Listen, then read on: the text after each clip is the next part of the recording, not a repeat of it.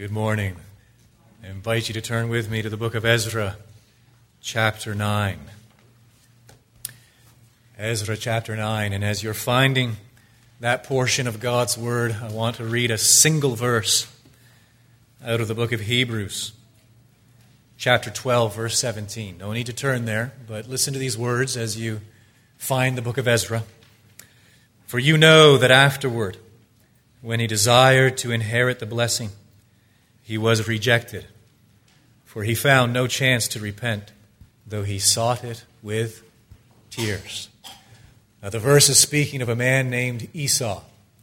Many of us will be familiar with that Old Testament story, Jacob and Esau, and how Esau was the firstborn, and as the firstborn, he was entitled to the birthright, the covenant promises, and he gave it up. He traded it all for a single meal to his brother Jacob. But afterward, we read here in the book of Hebrews, afterward, when Esau desired to inherit the blessing, he was rejected, for he found no chance to repent, though he sought it with tears. Now, that verse troubled me for many, many years as a young man. Couldn't make any sense out of it. Why? Well, Esau's upset. Esau's crying. Esau is in the grips of sorrow and despondency and shame, I suppose. And Esau wants the birthright. He seems to want to correct what he had done wrong. And yet the Word of God affirms right there in Hebrews 12:17 that he did not seek for what? Repentance. And I struggle with that verse to understand what that meant because from my vantage point, it looked to me like Esau was a man repenting. All the right indicators, don't you think? There's regret. There are tears. There's an acknowledgement of wrong. And yet Scripture makes it clear that despite all of that, Esau never repented. And it's important for us to understand, and this is by way of introduction to what we're going to look at in Ezra chapters 9 and 10.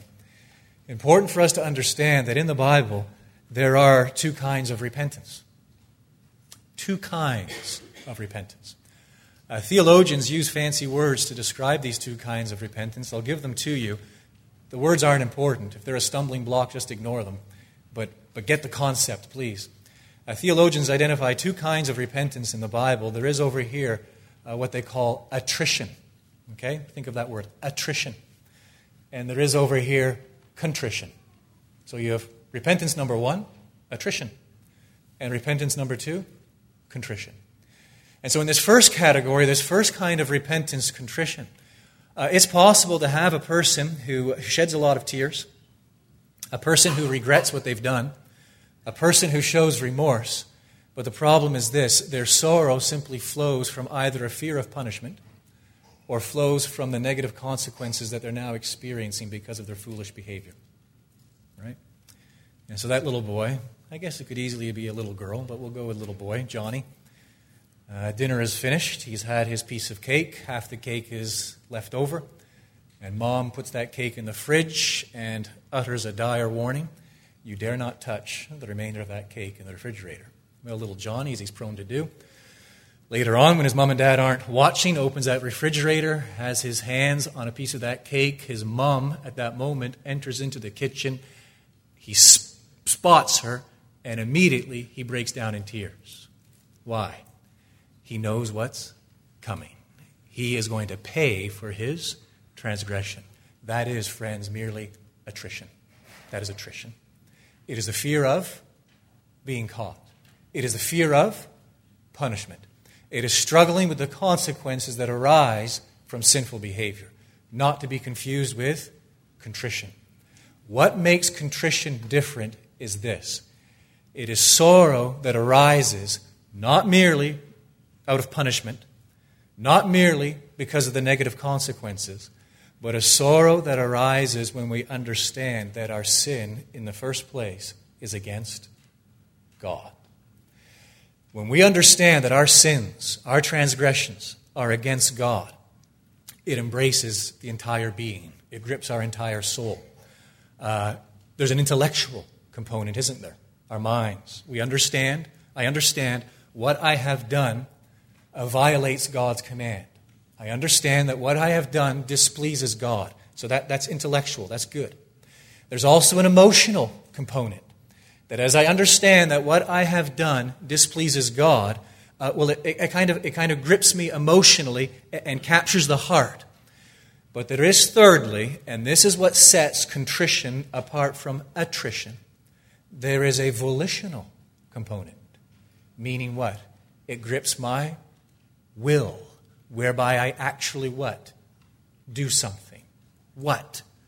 I forsake my sin. There's the difference. I hope that's clear. Attrition, contrition. Lots of tears in both. Lots of regret in both. But here's the fundamental difference. In the realm of attrition, there is no sense of having sinned against God, and therefore there is no desire to forsake sin. In the realm of contrition, because we understand and perceive that our sin has offended God, we are compelled to forsake it. Now, I'm going to throw a sentence out there, and it might make you stumble a little bit when you first hear it, but just keep it in mind because we've started here.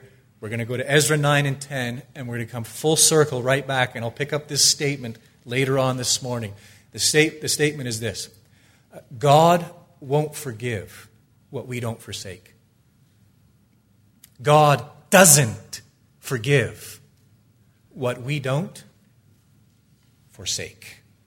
Now keep that in mind. You found the book of Ezra, right? We're clear on these two kinds of repentance as found in the Word of God, attrition, contrition. We're clear on the difference that in the realm of contrition, we understand we've sinned against God. It grips us in our minds, our hearts, intellectually, emotionally, but volitionally, whereby we actually forsake our sin. That is true repentance, in marked contrast to what Esau experienced, which was merely attrition, false repentance. So we've got all that clear now. You found Ezra chapter 9, and follow along as I begin reading the first few words in verse 1. After these things had been done. Important. Why? Because it marks for us the commencement of a new section, a new unit in this book. And so unit number 1, if you've been accompanying this series, you already know, unit number 1 consists of chapters 1 through 6, in which Ezra describes that journey, that return of a remnant from the city of Babylonia to the city of Jerusalem, back in 538 BC.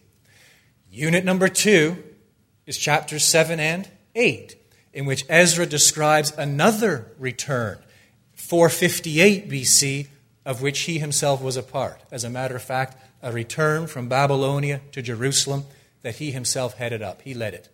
And now we enter into a third unit, a third section, after these things had been done. 5 months have passed. The officials approached me and said, the people of Israel and the priests and the Levites have not separated themselves from the peoples of the lands with their abominations. From the Canaanites, the Hittites, the Perizzites, the Jebusites, the Ammonites, the Moabites, the Egyptians, and the Amorites. For they have taken some of their daughters to be wives for themselves, and for their sons, so that the holy race has mixed itself with the peoples of the lands. And in this faithlessness, the hand of the officials and chief men has been foremost. As soon as I heard this, I tore my garment and my cloak, and pulled hair from my head and beard, and sat appalled. Then all who trembled at the words of the God of Israel because of the faithlessness of the returned exiles gathered around me while I sat appalled until the evening sacrifice. And at the evening sacrifice, I rose from my fasting with my garment and my cloak torn, and fell upon my knees and spread out my hands to the Lord my God, saying, O my God, I am ashamed and blush to lift my face to you, my God, for our iniquities have risen higher than our heads, and our guilt has mounted up to the heavens. From the days of our fathers to this day we have been in great guilt. And for our iniquities we, our kings and our priests, have been given into the hand of the kings of the lands, to the sword, to captivity, to plundering, and to utter shame as it is today. But now, for a brief moment, favor has been shown by the Lord our God to leave us a remnant and to give us a secure hold within his holy place, that our God may brighten our eyes and grant us a little reviving in our slavery. For we are slaves. Yet our God has not forsaken us in our slavery, but has extended to us his steadfast love before the kings of Persia, to grant us some reviving, to set up the house of our God, to repair its ruins, and to give us protection in Judea and Jerusalem. And now, O our God, what shall we say after this? For we have forsaken your commandments, which you commanded by your servants the prophets, saying, the land that you are entering to take possession of it is a land impure, with the impurity of the peoples of the lands, with their abominations that have filled it from end to end with their uncleanness.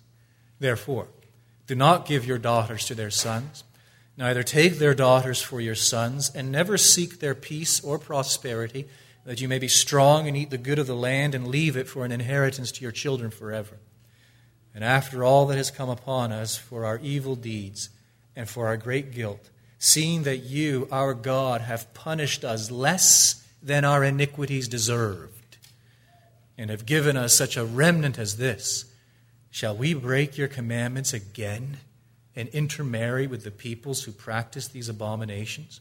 Would you not be angry with us until you consumed us, so that there should be no remnant, nor any to escape? O Lord, the God of Israel, you are just.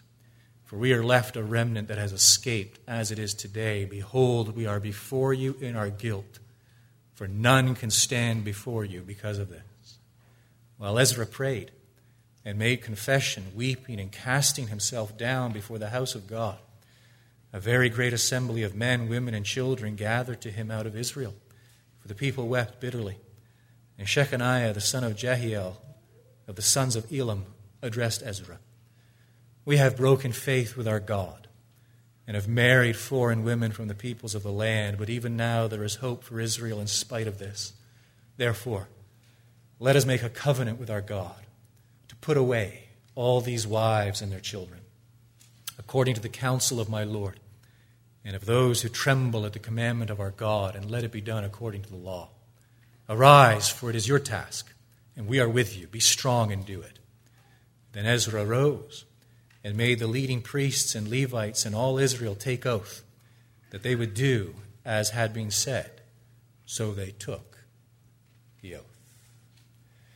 Well, that is a fascinating passage of Scripture on many different levels. And we're going to try to touch most of them today, but perhaps not all. I want us to proceed carefully, cautiously through these chapters, 9 and 10. And remember, we're going to come full circle to that statement that God won't forgive what we don't forsake. And then we're going to conclude this morning by stepping back and concluding this entire series in the book of Ezra by affirming 4 key lessons that emerge from this book of old in the Old Testament. So for now, the task at hand to get our minds and hearts around chapters 9 and 10. I think we can do that if we notice 3 things. And these 3 things hinge on the central portion of these chapters, which is Ezra's prayer. You heard it, I hope, I pray you heard the man praying. It just kind of leaps off the page as we hear the words of this man of God, this prophet of old, this scribe of old, this priest of old, interceding on behalf of the nation. And so if we get our minds around 3 things related to his prayer, we'll have the gist of this passage. The first thing we're going to get our minds around is the cause of his prayer. Why? Why does Ezra pray? We find the answer to that question. We find the cause of Ezra's prayer in the first 5 verses. And so look with me again at the outset of the chapter, verse 1. After these things had been done. Almost 5 months have passed. Here's a good question.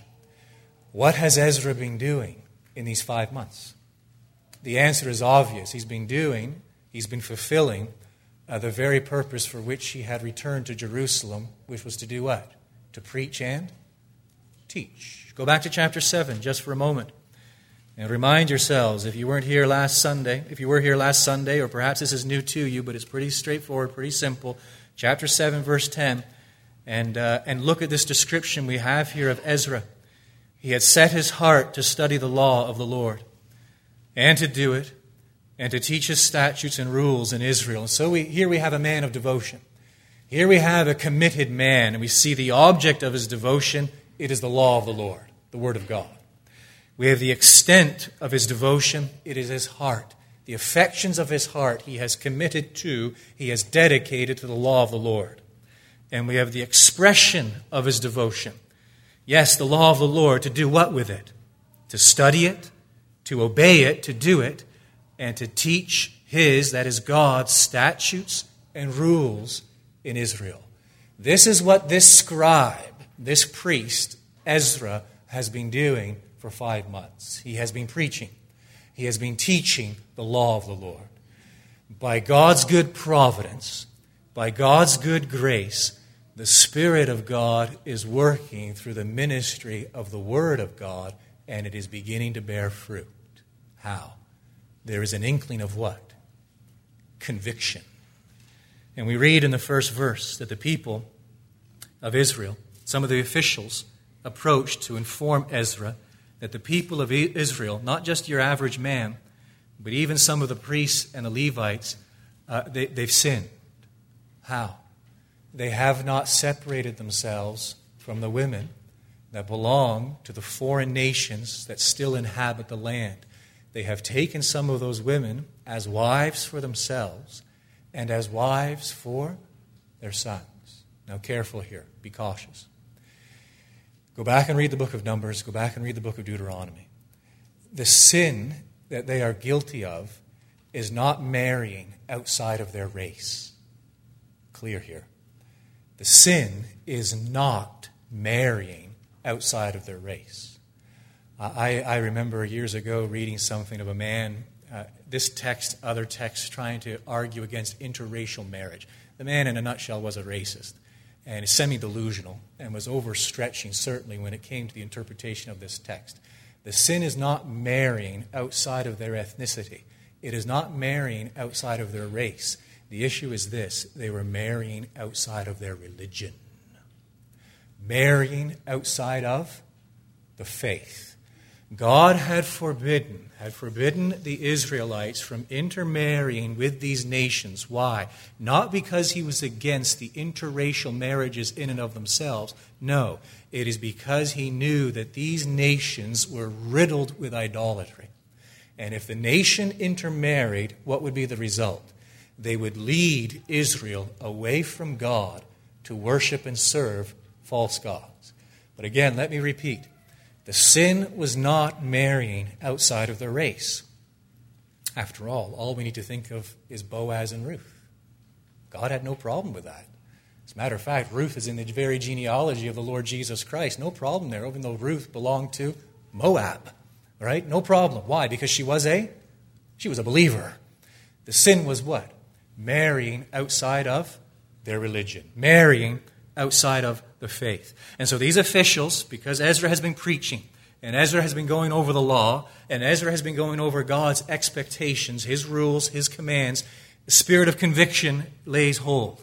The officials come to Ezra and they say, look, we have messed up badly. We're riddled with this sin now. The people of Israel, including the leaders, priests and Levites, they have intermarried with the nations. They have taken unbelieving women as their spouses. What is Ezra's response? It's quite striking, really, very compelling, very moving. The third verse. As soon as I heard this, I tore my garment and my cloak, pulled hair from my head and beard. And notice this last expression in the third verse. And sat appalled. Comes up again, that expression, fourth verse. Then all who trembled at the words of the God of Israel, because of the faithlessness of the returned exiles, gathered around me while I sat appalled until the evening sacrifice. The danger of going off on a tangent and not being able to find my way back. Here we go. Simply because I feel it in my own life. I'll confess it publicly. And I lament over it in the life of the church. We are no longer appalled by what should appall us. We have become desensitized to sin. What should shock us no longer shocks us. What should make our blood curl no longer has any effect or impact upon us. Sin and depravity and degradation have become so commonplace, have been labeled entertainment to such a degree that it no longer touches us. It's like water off a duck's back. Oh, to be more like Ezra. To be like this man, that when he hears what these people have done, his response isn't, oh well, let bygones be bygones. Oh well, there's so many of them. It's kind of socially acceptable. Who really cares? Oh well, it doesn't matter that much. Let's just focus on this over here. No, here is a man with such a tender conscience that when this sin is made known to him, he tears his very clothes, he pulls the hair from his very head, and he sits appalled. Okay, there you have the cause of his prayer.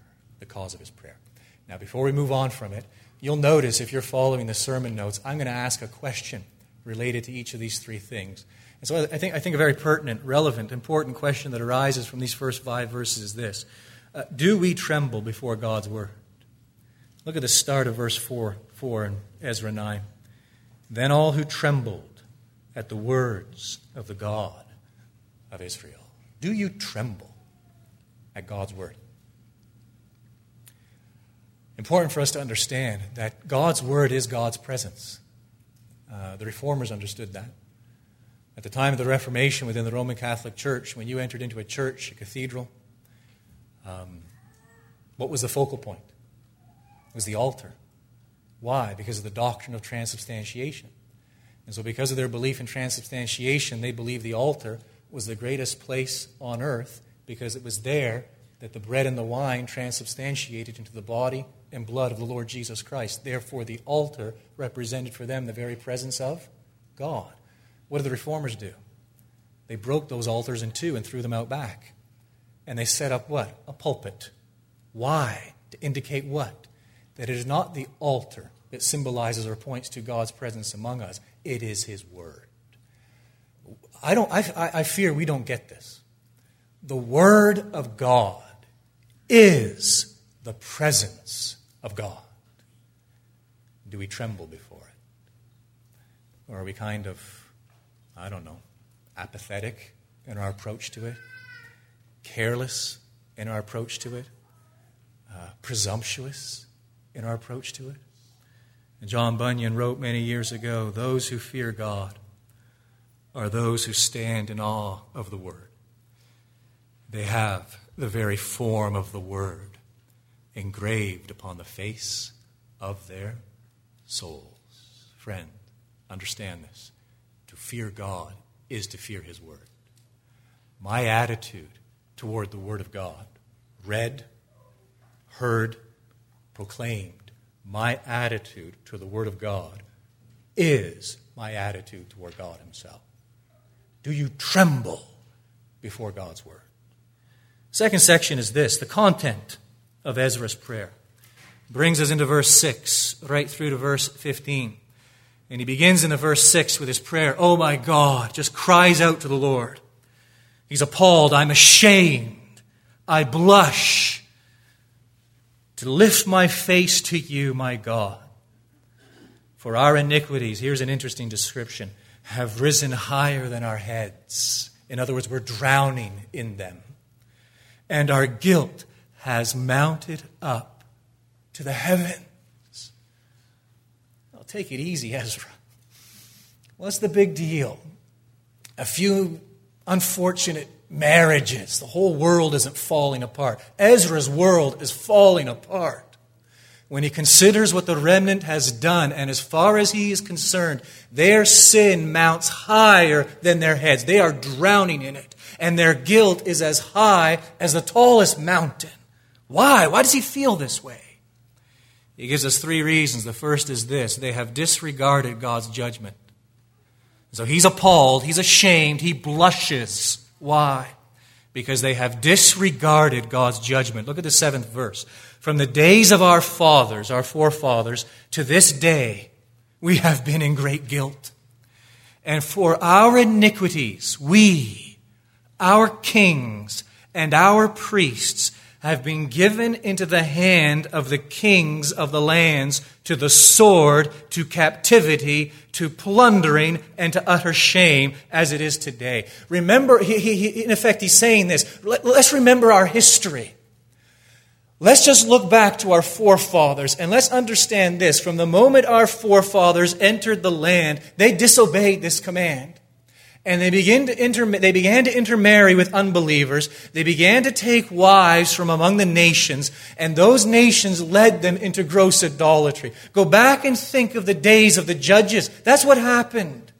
Go back and think of the days of the kings. Think of Solomon himself, and think of all those foreign women he married, and how he ended up building a temple to celebrate and to worship just about every god under heaven. Think about how the kingdom was divided, and think of our idolatry resulting from this disobedience, and think and remember how it was this that brought about God's judgment. It was because of this very sin that God sent the Assyrians and destroyed the northern kingdom. It was because of this very sin that God sent the Babylonians and destroyed the southern kingdom. Have we learned nothing? That's what he's saying. How could we be so blind? How could we be so ignorant? Think back on our history. The very sin that we now commit is the very sin for which God has judged us. And the man is appalled. The man is ashamed because the people have blinders on. Oh, they're stubborn in their iniquity. And the hardness of heart is nothing but appalling because they have disregarded God's judgment. There's a second reason. He's appalled and ashamed because they have despised God's favor. Verse 8. But now, for a brief moment, favor has been shown by the Lord our God to leave us a remnant and to give us a secure hold within His holy place, that our God may brighten our eyes and grant us a little reviving in our slavery. For we are slaves, yet our God has not forsaken us in our slavery, but has extended to us His steadfast love before the kings of Persia, to grant us some reviving, to set up the house of our God, to repair its ruins, and to give us protection in Judea and Jerusalem. Oh, friends, he's saying, it was God who stirred the heart of Cyrus and issued that decree allowing you to return. It was God who protected you from your enemies when you gathered here and they were surrounding you and oppressing you. It was God who provided for the reconstruction of His temple. It was God who sent Haggai and Zechariah to exhort you and to encourage you in your labors. It was God who now stirred King Artaxerxes, allowing us, a second remnant, to return from exile to the city of Jerusalem. God's hand of favor, despite our sin. God's loving kindness, despite our rebellion. We've tasted of it of late. Oh, He had sent us into exile. He had sent us into captivity. He had sent us into Babylon. And now, for one reason alone, His steadfast love, He has preserved a remnant for Himself. He has brought us back. He has given us a place in Jerusalem. And He has overseen the rebuilding of His temple. Do you not understand? You sin against God's goodness. You didn't deserve any of that. That's what He's saying to them. If God had dealt fairly with you, if God had dealt justly with you, He would have abandoned you in Babylon. Yet he has brought you back, poured his steadfast love upon you. I am appalled, says Ezra. You've lost sight of it. That you would sit. We're not talking about 7 generations later.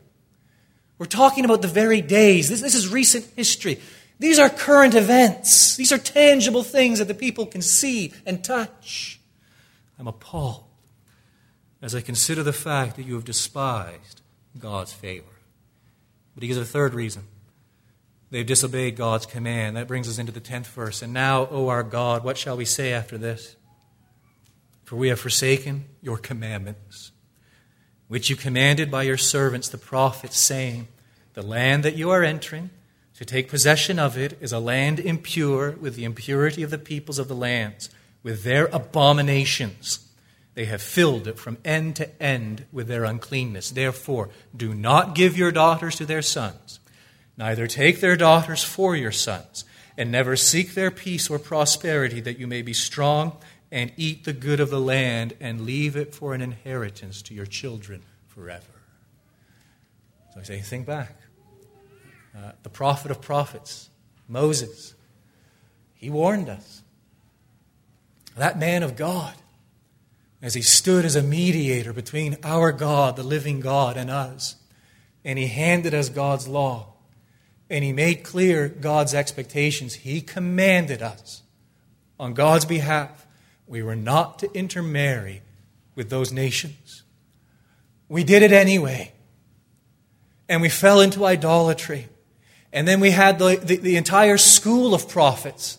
Prophets after prophets whom God sent to chastise us. Whom God sent to correct us. Whom God sent to rebuke us.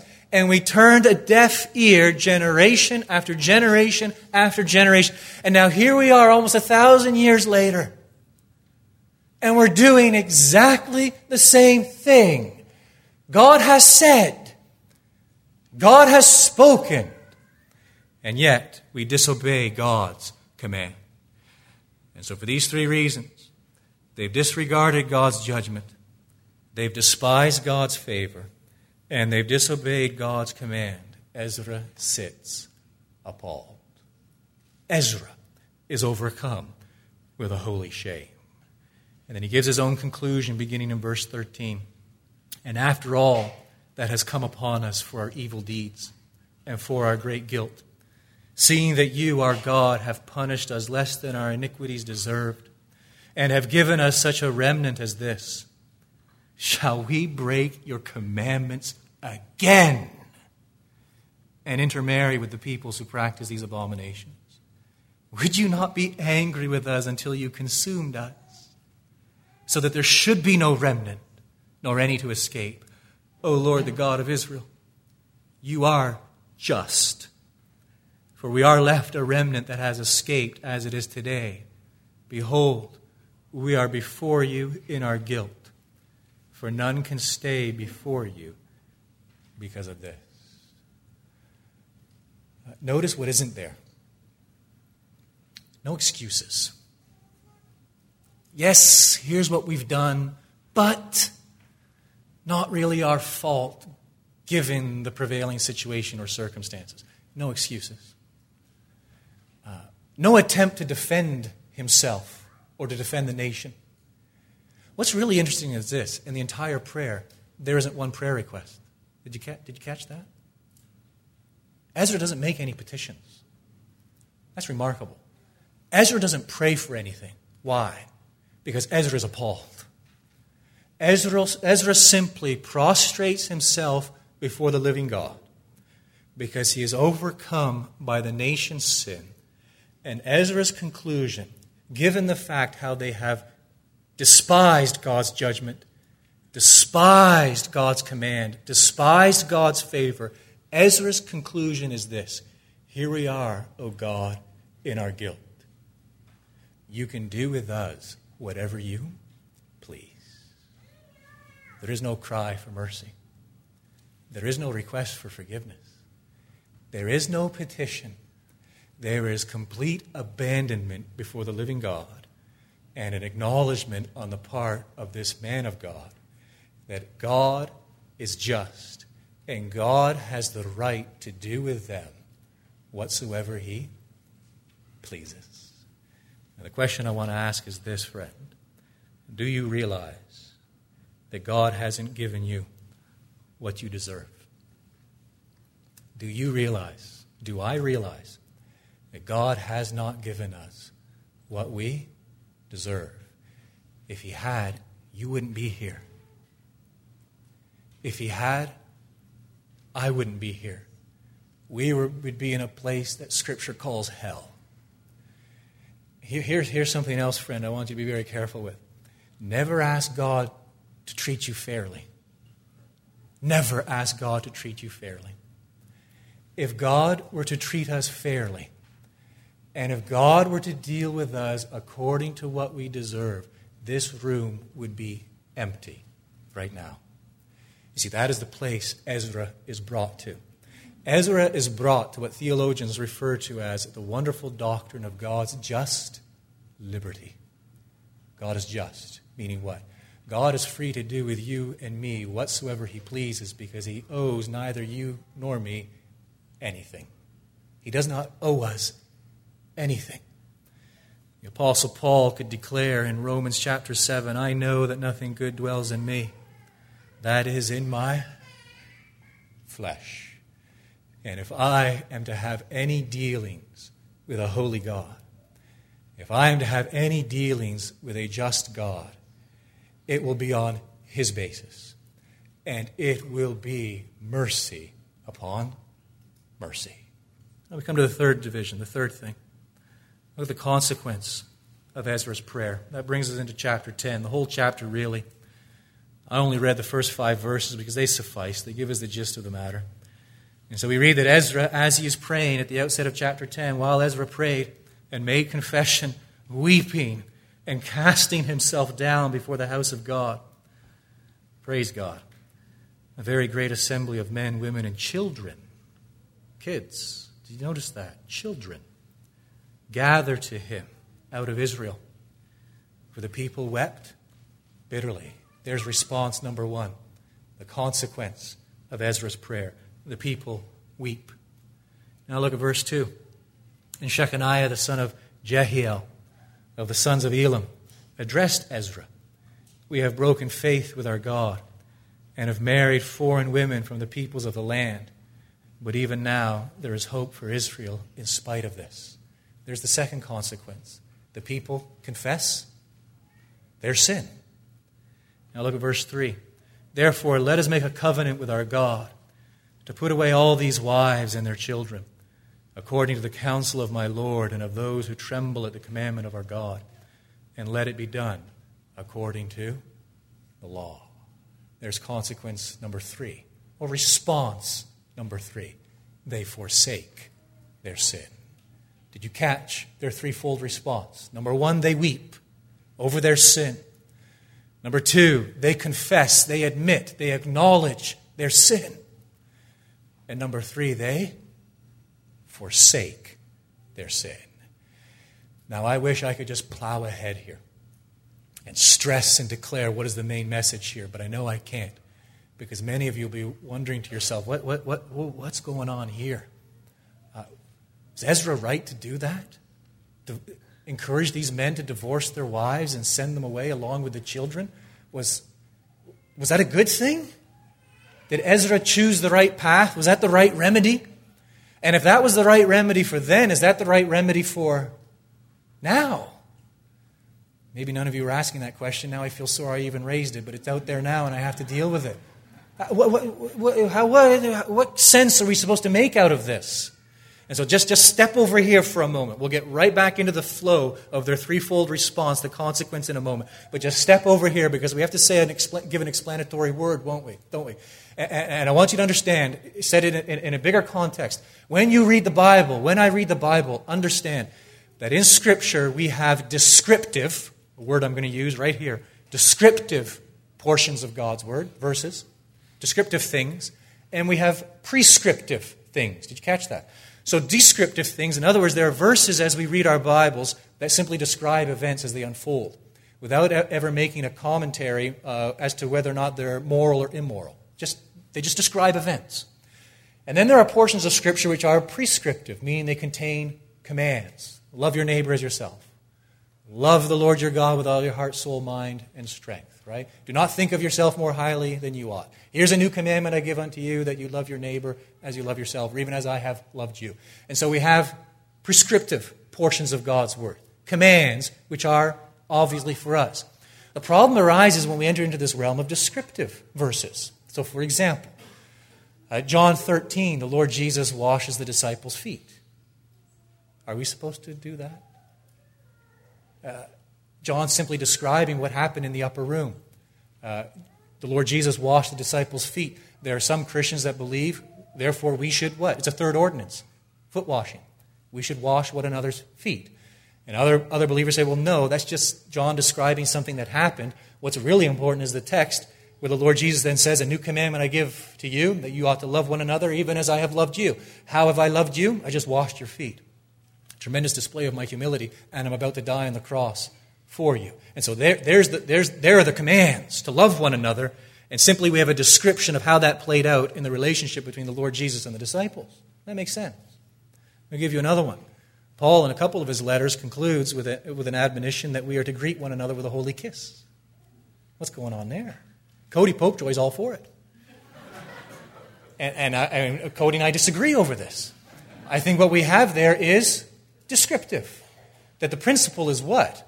Well, it's warmth, it's fellowship, it's loving one another. Well, that was a culturally applicable expression of that. And so it is a descriptive portion of Scripture. Is this making sense? Don't forget about the book of Ezra. We're going back there.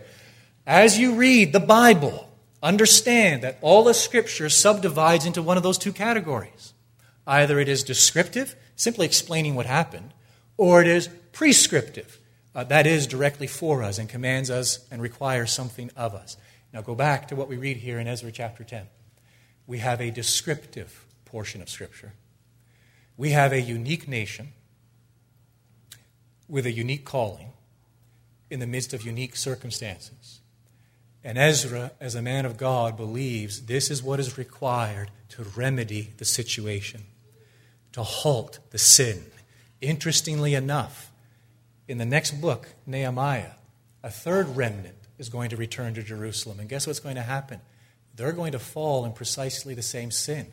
But Nehemiah does not require them to divorce their wives. He requires it to stop there. No more marriages. So we have Ezra dealing with it in one way because circumstances required it. Nehemiah dealing with it in another way because circumstances required it. But it would be a big mistake on our part if we were to rip that out of its context and make it normative for us today. What's normative for us today? Matthew 19 is normative for us today.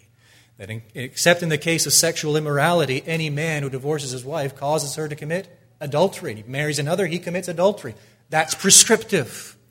1 Corinthians 7 is prescriptive, where Paul describes this relationship between a believer and an unbeliever. Well, if the unbeliever agrees to stay with and continue married to the believer is to remain in that marriage. That is prescriptive. So I raise all this and hammer away at it because I have met an individual or two in the past who has gone to the book of Ezra to legitimize and to justify them divorcing their spouse. They are semi-delusional and are in left field. They have twisted and manipulated the Word of God in order to justify and legitimize their sin in their own eyes. Very careful, friends. Descriptive and prescriptive. And so here we have something descriptive occurring in the book of Ezra. But we dare not lose sight of the main message, which is what? That the Israelites, when confronted with their sin, as Ezra sits appalled and prays, they weep over their sin. They confess their sin, and they forsake their sin. That's repentance. That's not attrition. That is contrition. That is repentance in that it embraces the mind. They know they've sinned and offended God, disobeyed, transgressed His law. It embraces the heart. It's emotional. They feel it. They weep. And it is volitional. They do something about it. They act. They forsake it. And that's why I said in the intro, and I ask you to keep this statement in view. God won't forgive what we don't forsake. Why? Because Christ's message is this: repent and believe the gospel. Repentance is, yes, I know I've sinned intellectually. I see how that disobeys God's command. Repentance is, I feel it emotionally, the burden and weight of my sin. And repentance is doing something about it. It is forsaking sin. When we speak of forsaking sin, we need to make a careful division here between actions and affections, because it gets complicated. Unless somebody stumbled over this, let me just, for a few minutes, clarify what I mean. Repentance within the realm of actions. Repentance within the realm of affections. In the realm of actions, when we repent and we forsake something, it's done. We walk away. And so you're engaged to an unbeliever. Well, the Word of God forbids that marriage. And so you repent. It's the realm of actions. And so what do? You call off the engagement. That is to forsake sin. You're in the midst of a divorce, and there's no reason, biblical reason, for that divorce. And now you're confronted with the Word of God, and you repent. Meaning what? You stop the divorce proceeding. You've been dishonest, either in filing your tax or in your business practices. It's brought to light in the Word of God. You repent. Meaning what? You restore what you've taken. You make it right, and you stop it, moving forward. You're spending too much time in front of the TV, and you know it's not healthy spiritually. You know it's displeasing to God. It's not helpful to the family. So you repent, meaning what? This is profound. You turn off the TV. You stop it. You're eating too much, drinking too much. You're not loving your neighbor as you ought. You've refused to forgive someone who sought forgiveness and restoration. And so when the Word of God shines light on these sins which involve our actions, we repent. We recognize with our minds this is wrong. We feel it in our hearts, I've sinned against God, and I need to do something here. And it involves our wills. We forsake it. The same is true in the realm of affections, but it's a little more complicated because it's not as neat and tidy, is it? And so I worry too much. It's a sin. I fear things I shouldn't. That's a sin. Struggling with greed or with envy or with bitterness, a host of other things, idols of the heart. I repent, I forsake them. Well, how do I forsake them? Because they're back tomorrow. What does that mean, I forsake them? Simply this, it means each and every day I bring these things before the cross of Christ. And I behold a bleeding, bloody, suffering Savior. And understand that He died for my sin, and I mortify these misplaced, twisted affections before Christ's cross. It is a daily battle, a daily struggle. It is forsaking sin daily. It is the life, said Martin Luther, of repentance. The Christian journey, we don't repent at the outset and then that's it. For Martin Luther, the Christian journey is daily a life of repentance. Repentance. So do you repent?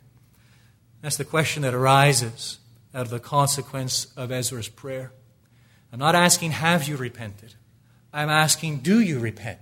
Do I repent? Do I hear that clarion call from the lips of the Lord Jesus as He embarked on His public ministry? Repent and believe the gospel. This isn't easy believism.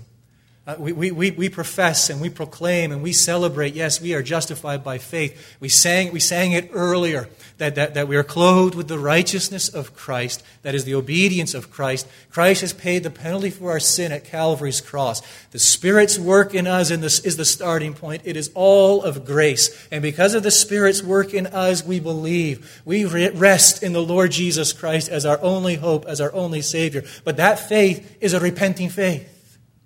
That faith is a faith that leads to change. That faith is a faith that then manifests itself in what? Repentance. Not mere attrition, friend. Friend, do not be an Esau. Do not be a Saul. Do not be a Judas. That was all attrition. You're looking for contrition. True repentance that embraces the mind, the affections, and the will. Now quickly, as we conclude this morning, and we conclude our study of the book of Ezra, let me give you quickly, I do promise quickly, 4 key lessons that emerge from the book as a whole. So as you think back over the past 2 or 3 months, including the little book of Haggai that we went to, what are the 4 main lessons that we should be left with? Takeaway, tangibles from the book of Ezra. The first is this. The book of Ezra creates a sense of despondency. Sadly, it does. It creates a sense of despondency. How does it end? Sin. Will these people never learn? No.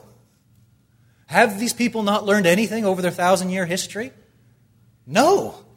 From the moment God redeemed them from Egypt and gathered them at Mount Sinai, they sinned, they were idolatrous, and their entire history is simply what? The recurrence of their idolatry and their departure from the living God. And their history ends just as it began, in sin and disobedience and idolatry. And so the book gives us a sense of despondency. That here we have the nation of Israel, at one time captive in the land of Egypt. Terrible slavery. And then we have the nation of Israel in the land, but that period, the tumultuous period, 300 years of judges, and again, oppression and slavery at times. And then we have the kingdom divided, and the northern kingdom sent off into slavery, Assyria, and the southern kingdom sent off into Babylon, slavery. And now a remnant has been returned to Jerusalem. But Ezra acknowledges it, Ezra confesses it, we are but slaves. We're now under the control still of a foreign king, the king of Persia. So the history of the nation of Israel is a history of what? Slavery. But here's the thing, it's not their biggest problem. This is what we're left with from the book of Ezra, that there is slavery, whether it was in Egypt or to those other nations during the period of the judges, or whether it was to Assyria, Babylon, or Persia. That was not the problem. What was the problem?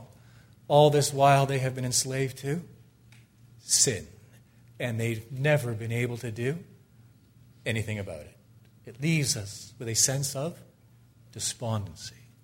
Second main message is this. It creates a sense of expectancy. It creates a sense of expectancy. They're back in the land. They've rebuilt a temple. And you go back and you read Haggai and Zechariah. You read Jeremiah and Isaiah. And you read all of these beautiful descriptive prophecies of what it's going to be like, this glorious temple and this glorious land and this king and this kingdom.